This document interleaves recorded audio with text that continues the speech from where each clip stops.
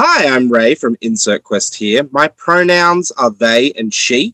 This morning I'm talking to Mometos, an active exemplar of the RPGC movement. In addition to making games, she also created a site to track and discover new games coming out of the Southeast Asian tabletop RPG scene. The website is called Across RPGC, which I think is a lovely name. It's a pleasure to have you on the show. I'm very excited to hear about your new game, Ark, which is currently up on Kickstarter. But first, would you mind further introducing yourselves for our audience? Sure. Thanks so much for introducing me. So, I'm Amados. I'm a Filipino game and graphic designer with a lot of years under her belt for illustration, game design. But Arc is my biggest project so far and one of my passions for the past 2 years. I'm really happy to finally be here talking with you. Yes, it's a pleasure to have you on. It has been fun trying to coordinate this. Obviously, we both have very busy schedules. Your game Ark, currently up on Kickstarter, has been doing amazingly well, and I am so excited to find out more about that. But first, I wanted to ask you how you first became interested in making games and what your first forays into that were like. So what first made you go, I'm going to need to make a game? It wasn't so much as I need to make a game, so much as the fear of missing out, the FOMO. Because during that time, I think early 2019, there were a lot of Filipino game designers starting out and publishing games on Itch. So mostly these were also friends who were active in the tabletop hobby. And then because Itch made it supremely easy and seamless to start publishing games, there was a sudden boom of people making their own works, posting it online, and I thought, hey, this seems super fun. I should try making one about capybaras. You made a game about capybaras? Yeah, it was my first ever game too. Oh, wow. That's pretty cool. I have a lot of friends that are big fans of capybaras, so I'm sure they'll be excited to hear about that. And so you've made a few games, or at least a few projects on Itch, because obviously I checked before coming on. What has the journey been like from capybaras to a game about fighting back against a doomsday clock? Well, it does seem like quite a big jump, but I guess since starting that game design journey, it's been a lot of different experiments with mechanics and a lot of being more serious about certain. Like I did have some games about memory, games about legacy, but also throughout, I think there's also been an undercurrent of making games or mechanics accessible and also making it easy for anybody stories and also their own stories. Something a friend mentioned before was that even in my previous games, I would always encourage people to make their own worlds or their realities through the power of prompts. So I think even though I've been making games about capybaras, about tiny stories, about gods who need to make big poems or bard like proclamations, all of it has been underpinned by that desire to make anyone, whether new players or veteran, to make their stories. And that's something that I see reflected strongly on Arc. Yeah, wow, that's so awesome. I know that when I was new to playing role-playing games, I really didn't understand why anyone would play in a pre-created world. I always wanted to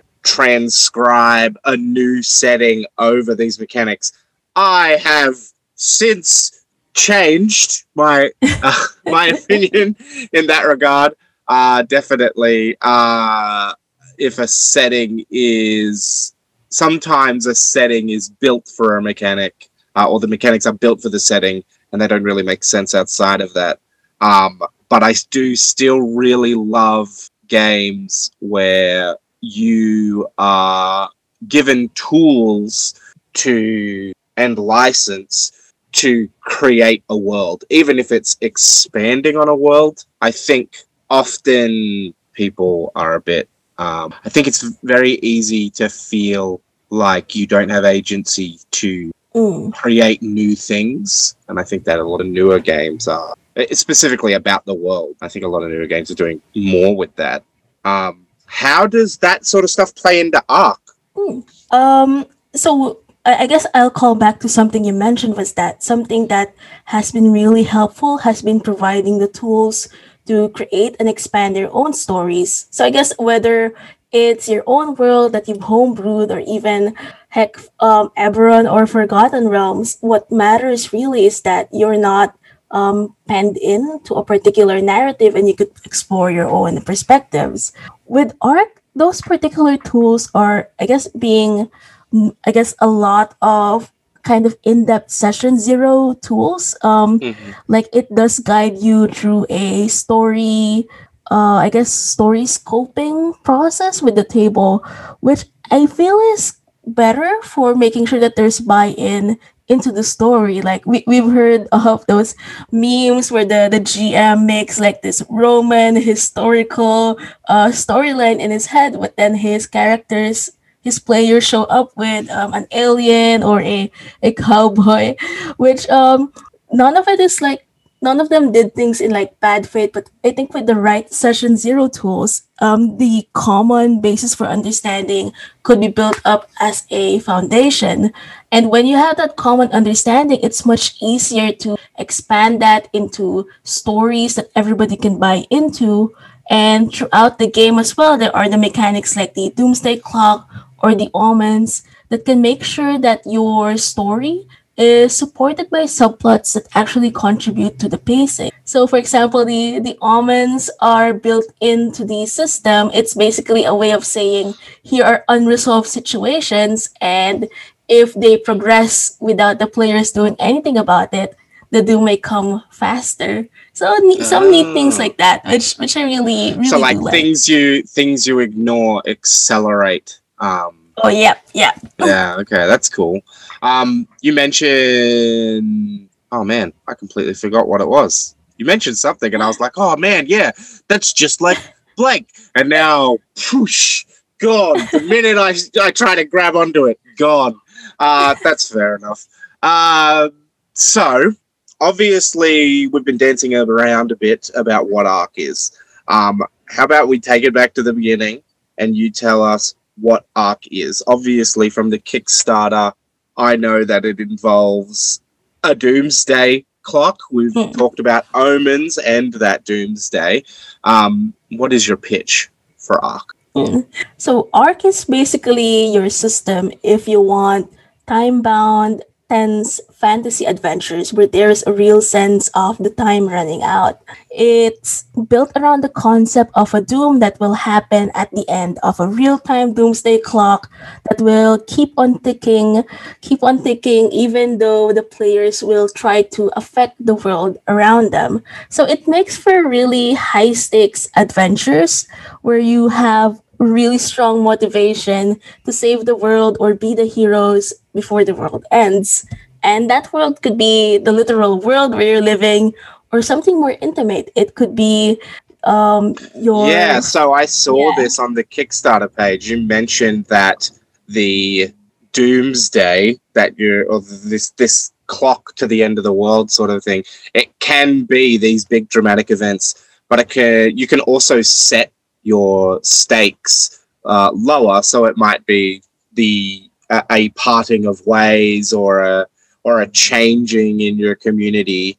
It can be a smaller ending. I think there was another one that talked about the end of an era, which I thought was a very good use of an idiom. Yeah, I really liked it a lot because sometimes you want to save the world, but sometimes you just want to, stop Uncle Bob from ruining your wedding, and that could be the doom for the story as well. Oh man, I love fantasy wedding stories. There's a Dungeon Crawl Classic 0 character level funnel that takes place at a wedding that gets it's very. I remember when I listened to an actual play of it. It felt very. I don't know if this was the the adventure as written or something that the players had injected into it, but it felt very much like a wedding in Hobbiton. And then it gets invaded by these giant ants. Oh no. And they're ruining the wedding, and so you've got to go down into the ant tunnels to save the wedding. Um, and obviously, it doesn't have to be that dramatic, but I do love fantasy weddings because I like seeing the ways you can make worlds different and familiar at the same time. What kind of a vibe, for lack of a better word, do you try to pour into the fantasy elements of Ark? Like, obviously, what fantasy is really broad. How much of that? How much have you tried to steer people towards specific energies of fantasy? For this one, I think it is a hint of like dark fantasy with weird fantasy mixed in. Mm-hmm. Like imagine if Mork and Troika had a weird baby. Which actually now that I'm saying it, I'm like, no, I'm not sure if that would make sense either. But there are some things hinted throughout the book. They're never explicitly stated as like canonical for the setting you must do. But Mm-hmm. there are some mention of things like strange girls rising from the dead or witches brewing things in strange forests. So quite fantasy, and a lot of the artwork really makes it look quite dark and I guess intriguing, I would Mm. say. But at the same time, there's also some art that are quite hopeful. So it's a blend, but it's really like fantasy that doesn't want to be hemmed in by like generic Tolkien-esque Yeah. tropes. Yeah. I think the first bit of art that I saw for Ark, I was really confused because for some reason it brought to my mind The Wind in the Willows, um, which is an English children's book. Um, Hmm. I don't know if you might be familiar with it. I don't know, but you've probably seen art from it before because it revolves pretty heavily around the character of Toad, and so there's a lot of frogs and stuff in the drawing adaptations and the illustrated adaptations of it. And I just remember seeing an image for Ark early on, and I was like, "Is this going to be a frog fantasy?" But it's not that; it's something even weirder, which I am super into. And the art is lovely. Looking at the Kickstarter page, you've got like black pages with these really kind of subtle, I guess subtle might not be the right word, but the colors really stand out against that black, even though they are very earthy tones in terms of the color palette. And I think that the art is the art direction for Ark is looking amazing from what I have seen. Where better question, who are the artists that are working on Ark so far? Um, it's for the core book. It's me. So everything in the Kickstarter page has been my work. But we did get really talented illustrators for Stretch Goals teams, and all of them are actually members of the Philippines' first and only group for children's art illustrations. Oh wow, there you go.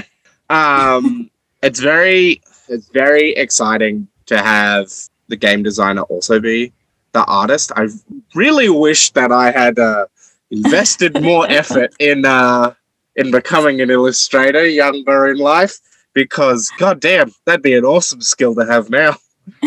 Only there was a way to illustrate a book with woodworking, because I can do woodworking. But what have you felt that having that skill of illustration, I guess is the word I'm going to use. Have you felt that as giving you an advantage? I would say, I think yes, it does, but Mhm. not so much in the technical sense, like in the muscular sense that my hands have developed their muscles because I love to doodle a lot during high school, but more in the sense of having an idea of what it Mm. takes to illustrate or evoke a scene because sometimes words don't cut it.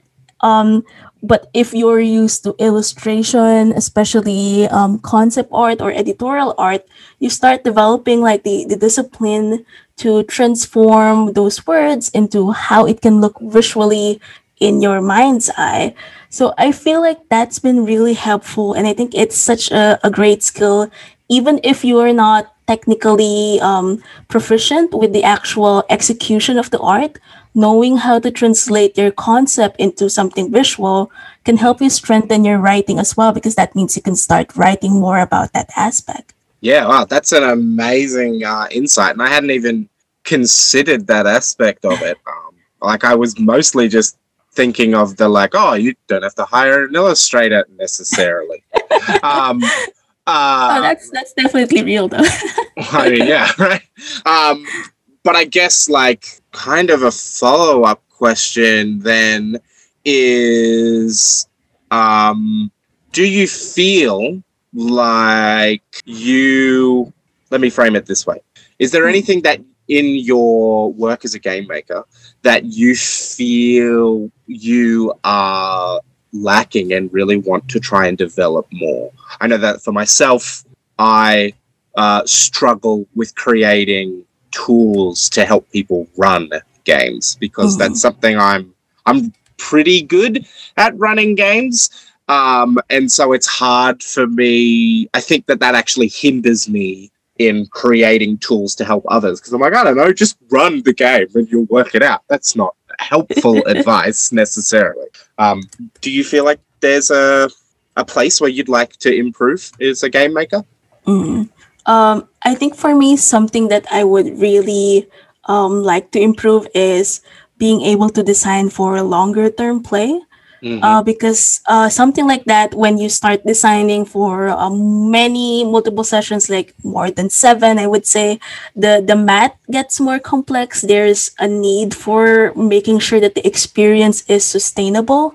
And so far in my game design experience, I feel I've gotten quite good at designing very concentrated or very condensed kinds of experiences, but making sure that you can keep up the pace and the excitement over a long term play is something I really, really love to improve.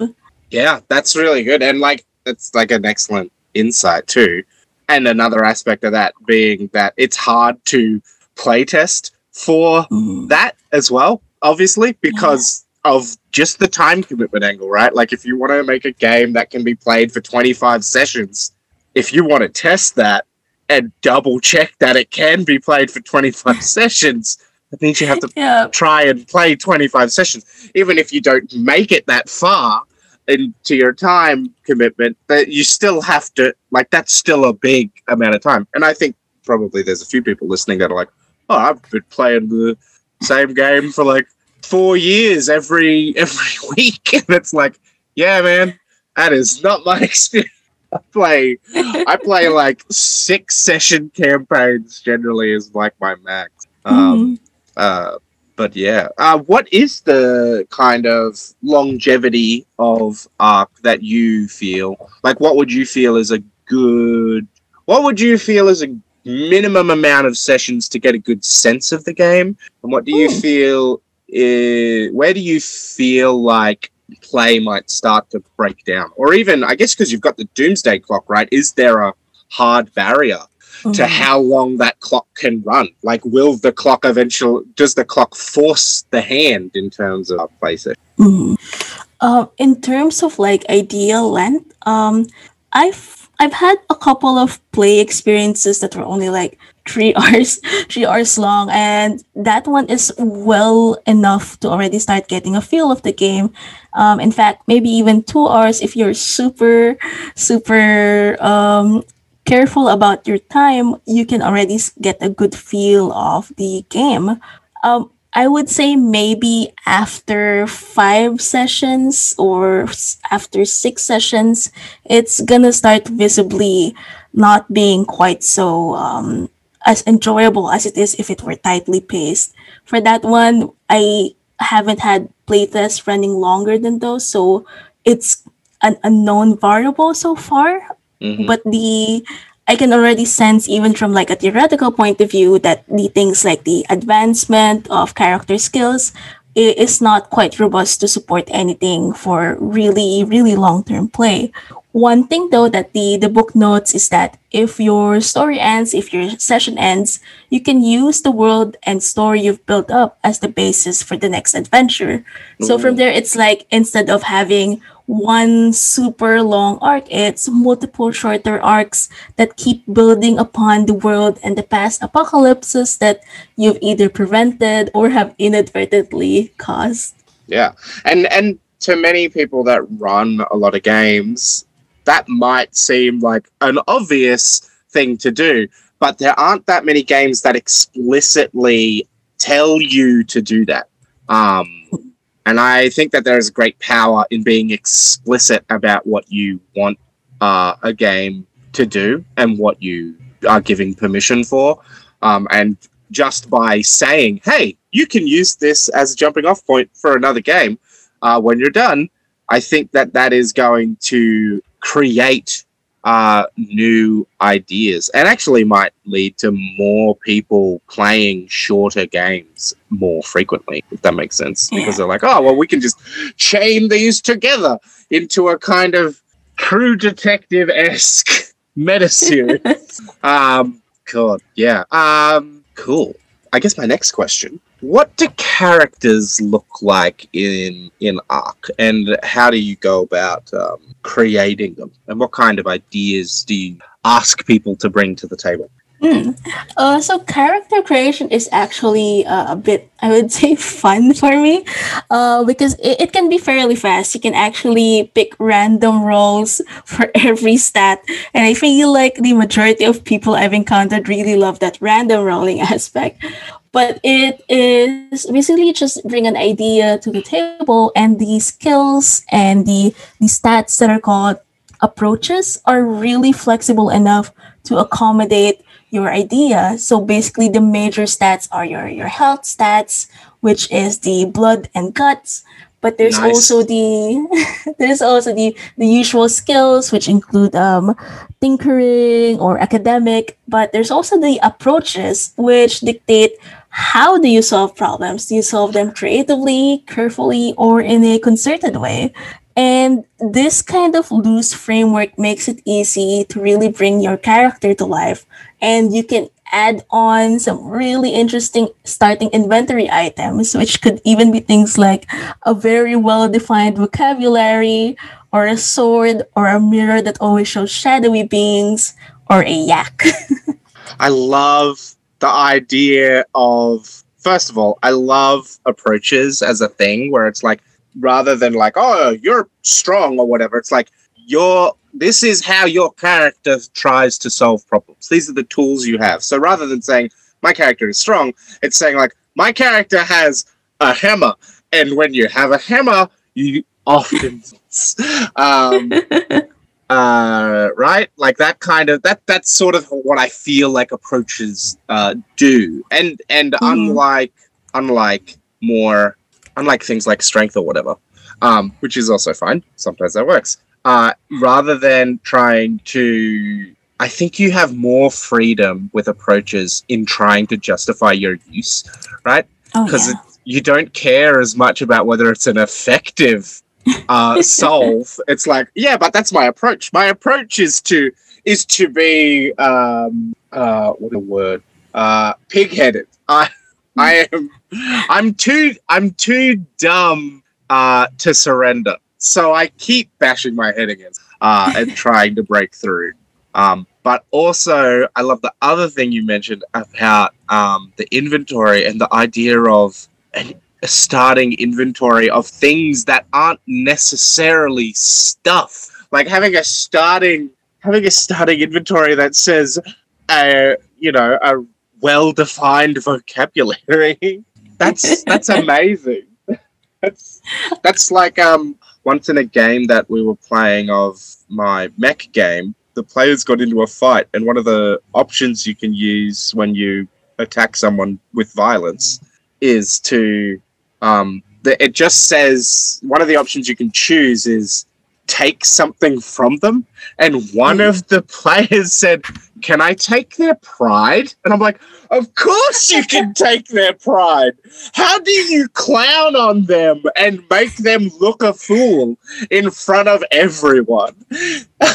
And I believe in the end they were like, "Yeah, I have them dead to rights and I refuse to kill them. I turn my back and walk away, and they try to stab me in the back, and I stop them at the last minute, but everyone's seen the kind of man they are that they would stab someone who had shown them mercy," which was a great way to take something from them, take their pride.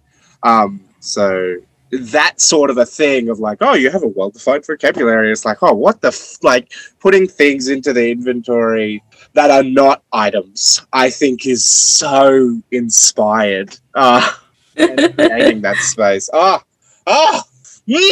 love it. I love every minute of it. You also mentioned a yak with Glee. Is there a story there? Well, one of the things that I was trying to playtest was convincing my coworker to play it with me, and the thing that finally tipped her to agree was me saying that she could get a yak for her character. So it's one of the starting inventories now. Oh man, that's so good. Yeah, I definitely could see that thing. There's always, I don't think there's one in every play group, but I definitely think there's one in every like collection of players, you know. There's definitely a player I know where you like mention, oh yeah, you can have like a weird dinosaur pet. They'd be like, oh fuck, well now I want to play it. And like they're not interested in the game at all before that point, but now they know that there's the potential for a dinosaur pet, they'll jump in. And it's always fun seeing the kinds of things that will make people like change their tune about something. Yeah, you can pet the dog. It's like, oh fuck, well now I'm gonna play it. It's like, but it's a horror game. You hate horror games. It's like, I don't care. If you can pet a yak, I'm playing. Yeah, exactly. Oh man, that's just fantastic. I love it. I love everything about it. So how have you found the Kickstarter process? I don't think this is your first Kickstarter, is it? You've run other ones before, or am I missing? I haven't run. I've just been involved with stretch goals in other Kickstarters, but this is the first time that's where I'm a really active part of it. Right, because Philippines and Kickstarter, presumably. Yeah. Yep. So we've talked about this before on the show, but it's really difficult to access as a creator Kickstarter from many countries around the world, but in particular the Philippines, because not often, but I've talked to a few people from the Philippines on the show, and even mentioned that aspect in an interview that I did recently. So what has it been like running your first Kickstarter? How have you felt in that regard? What was the experience like so far? No. Obviously, you're only part way through. I often hear people talk about how anxiety-inducing it is. Well, one thing that really sticks out to my mind is my friend saying, Mameros, you have to prepare your updates ahead of time because this is gonna fund fast. And I'm like, it's probably gonna take a day or two. I need to focus more on finishing other stuff. And then when the Kickstarter finally happens, I refresh the page and we're almost there, and we fund in like 20 something minutes. I think it says 23 on the sticker they put on your 23. Yeah. I think it says 23 because Kickstarter puts those on 2 pages, right? When they hit that, or is that I don't know. Anyway, 23 is what it says. 23. And my partner was like, I went to the bathroom, and then when I came out, the stretch goals were funded. Yeah, damn. Hot damn. Yeah, so your friend was right. Maybe you should have laid out those updates beforehand. But that's so amazing to fund that quickly, and obviously that speaks to one, that speaks to your hard work. Two, it speaks to the quality of your work. And three, it speaks to the fact that a lot of the traditional ideas about money in regards to role-playing game creation are lies. Like the idea that you need to hit like a certain level of mass marketability in order to make something, in order for it to make money, that, you know, there's no money outside of like large companies. We say large, not that large, they're just large relative to us. Companies and things like that, and it's just, or, you know, people don't want to pay for indie games. It's like, it's not true. It's not true. It's demonstratively not true. You make something that really stands out, and you get the word out about it, and you find that audience of people that are excited, and you can do an amazing thing like this. I think it really speaks to your hard work. Would you offer any? This is kind of a curveball. I don't think I've ever asked this before. Would you offer any advice to people that are looking to run a Kickstarter for the first time? Yeah, I think I actually do, because during the Kickstarter, I've been like keeping mental notes of like, these are some things that were working well for me, and it might be good to share this later to fellow RPGC designers or even people who are looking into starting their own Kickstarter. I think the big things that were really high impact for me was making sure that I had a website up. Even so that even before the Kickstarter launches, people could already have a feel for the campaign, and you could start even building a mailing list or a follower that you could establish really healthy, positive connections with.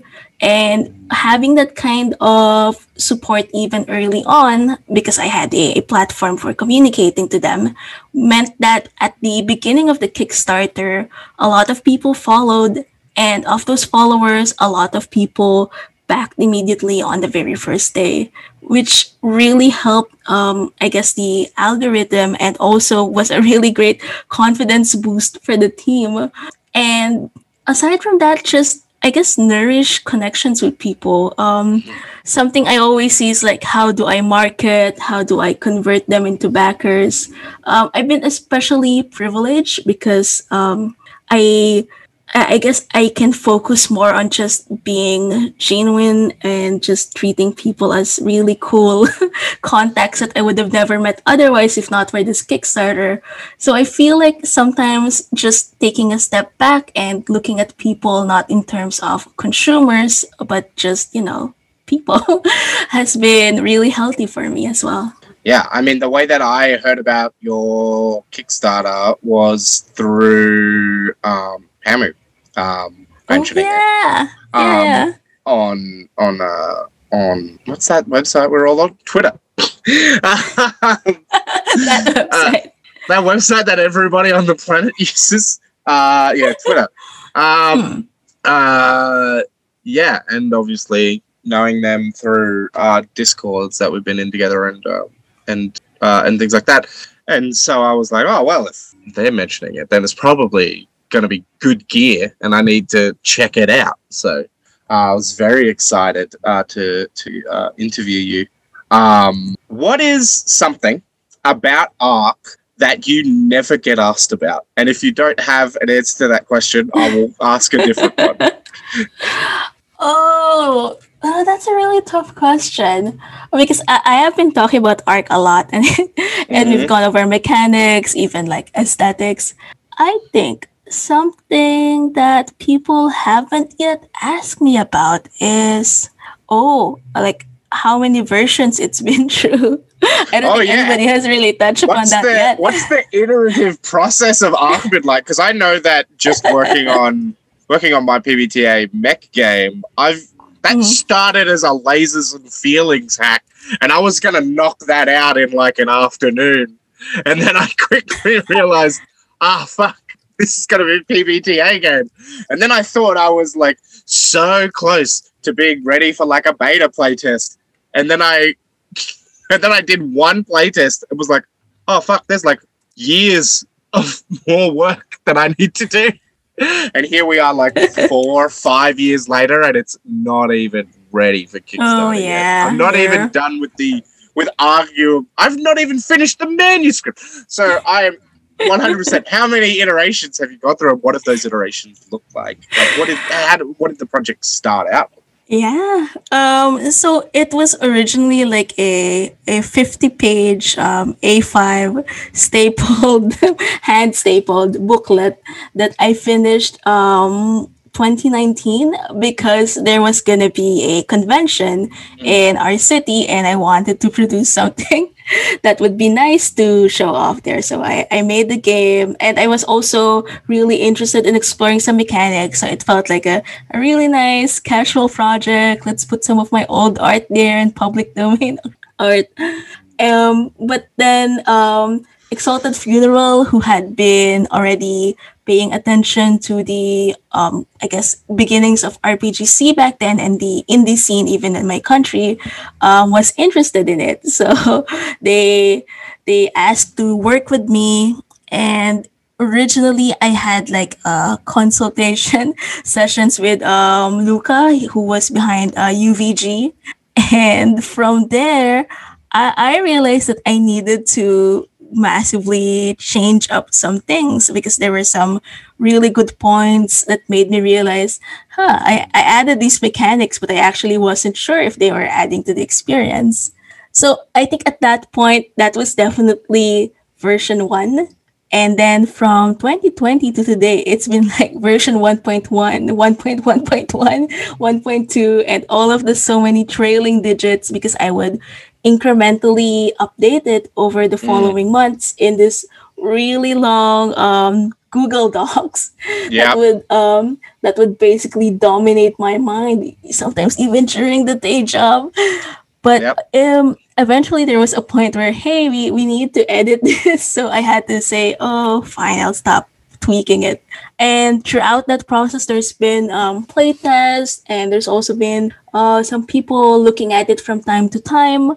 And slowly it's basically built up until its current state. Yeah, wow, amazing. Like the thing you said about the Google Doc is like true. Like if I counted if I counted key revisions in the sense of like this mechanic has been changed and that has flow on effects to other things, probably like 10, 20 revisions, but I only like make a new version of the document when I have to like go back and delete a bunch of things or archive it. So I've only listed 5 versions, even though I've rewritten so much and like, yeah, so many things. And obviously, yeah, that's not even getting on to like all the other projects that I work on at the same time because I have ADHD.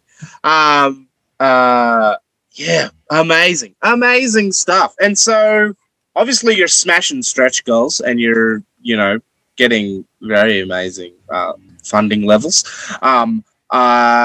What are there any more stretch goals left to hit, or have you smashed them all out? Let's have a check. We do have we have unlocked basically all of the content stretch goals, but there is one last at 70K, which is the ultimate community goal of 100 softcover community copies. Yeah, wow. Whoa. Hang on. Back it up a second. That didn't click in my head properly. I heard community copies. I was like, oh yeah, that's cool. And then I was like, hang on. You're talking about physical community copies. We are talking about physical community copies. That's amazing. So for those that don't know, community copies are like a thing that started in RPGs recently and probably evolved out of a bunch of older ideas in the indie RPG scene about like, how do we address the fact that many of us are poor and come from poor backgrounds? These things cost us money to produce, but also we want people to be able to access them when they're from disadvantaged communities. And so the ways that we've tried to fix that in the past have been giving away some of your work for free, regularly doing sales where everything is massively discounted, putting pay what you want on stuff. And then a new thing came about called community copies, where every time someone buys the game, this is normally how it works, doesn't have to work like this, but there's some sort of thing that you can do to generate new copies by like paying the author or something, even just buying a copy of the game. And then that creates free copies for other people. Now, some people just do the community copies at random. Like, oh, I just reset it, so there's now more, and other people tie it to sales. That's what I have on my website. But I have never. These are normally digital, right? PDF copies of game. I've never heard of someone doing, and I don't know if you're necessarily the first, but I've never heard of anyone doing physical community copies. That is amazing. Yeah, tell me more if there's more. So it was actually Exalted Funeral who came up with this idea, which they called the unthinkable, because it is a community stretch goal that will basically make sure that not just the digital but the PDF, that the actual physical book will be available to people who are under hardship or who need a copy of the game. And it's a really wild idea because I also don't think other games have done it. Even though in terms of like the soft version, the digital version rewards, practically all of our tiers unlock a community copy. So actually, I think we're at 1,000 plus PDF community copies already. So I think it only makes sense to push it to the next level and think about what if community copies but physical. Yeah, that's amazing. I mean, the only reason that I don't do that is because I don't do physical copies. Like, if you want a physical copy, you can come to a zine fair that I'm at, which is maybe once a year. But I do trades when I do zine fairs, so people can trade something to me. I had someone trade, I think a kid traded like a little plastic figurine that they'd gotten in like a Kinder Surprise to me. So essentially, not worthless, but does not have monetary value, right? And I was like, yeah, here you go. Have a zine that I normally sell for $15. Like, by all means, because like it meant something to that kid, right? And so, but yeah, wow, physical community copies. I don't know why I never thought of that. That's so obvious in retrospect. It would be interesting to see, like, clearly you're not directly influenced by anyone else on that regard in terms of like, it's not, oh, this person did it first or whatever, but I wouldn't be surprised if someone else has done it and just haven't heard of it. But also maybe they haven't, in which case you could in fact be the first, which is very cool. I'm very excited to see more physical copies stuff. Yeah, wow. So where can people find out more about your work? Obviously, they can check out the Ark Kickstarter, but if they want to see your other games, Capybara games, or if they just want to find out more about you as a creator, where can they do that online? Right. So if you need to learn more about me, I'm just extremely active on Twitter. It's just at Momatos. I do also have a website /portfolio, momatos.com, although currently it's undergoing some technical difficulties. So please check back in again as soon as it's all clear to go. But yeah, Twitter would be the best place to reach me. Yeah, fantastic. And we'll have links to all of those down below, even the potentially glitchy website, so you can check and see if it's working. Please go and support the Kickstarter. There's a link to that down below. It should be super obvious. And if not, just search for Ark Kickstarter. It'll come up, I'm sure. Yeah, it came up. I literally typed in Ark, ARC, and Kickstarter, and it's the first result. It's been amazing. If you enjoyed listening to this interview, you can find others with other RPGC creators and other game designers in general. Just click on the interview tab. If you're on SoundCloud, there's a playlist of all the interviews. It's been a joy to have you on. I hope that you all enjoyed listening. It's been an absolute pleasure. Farewell from the past. I'm Ray.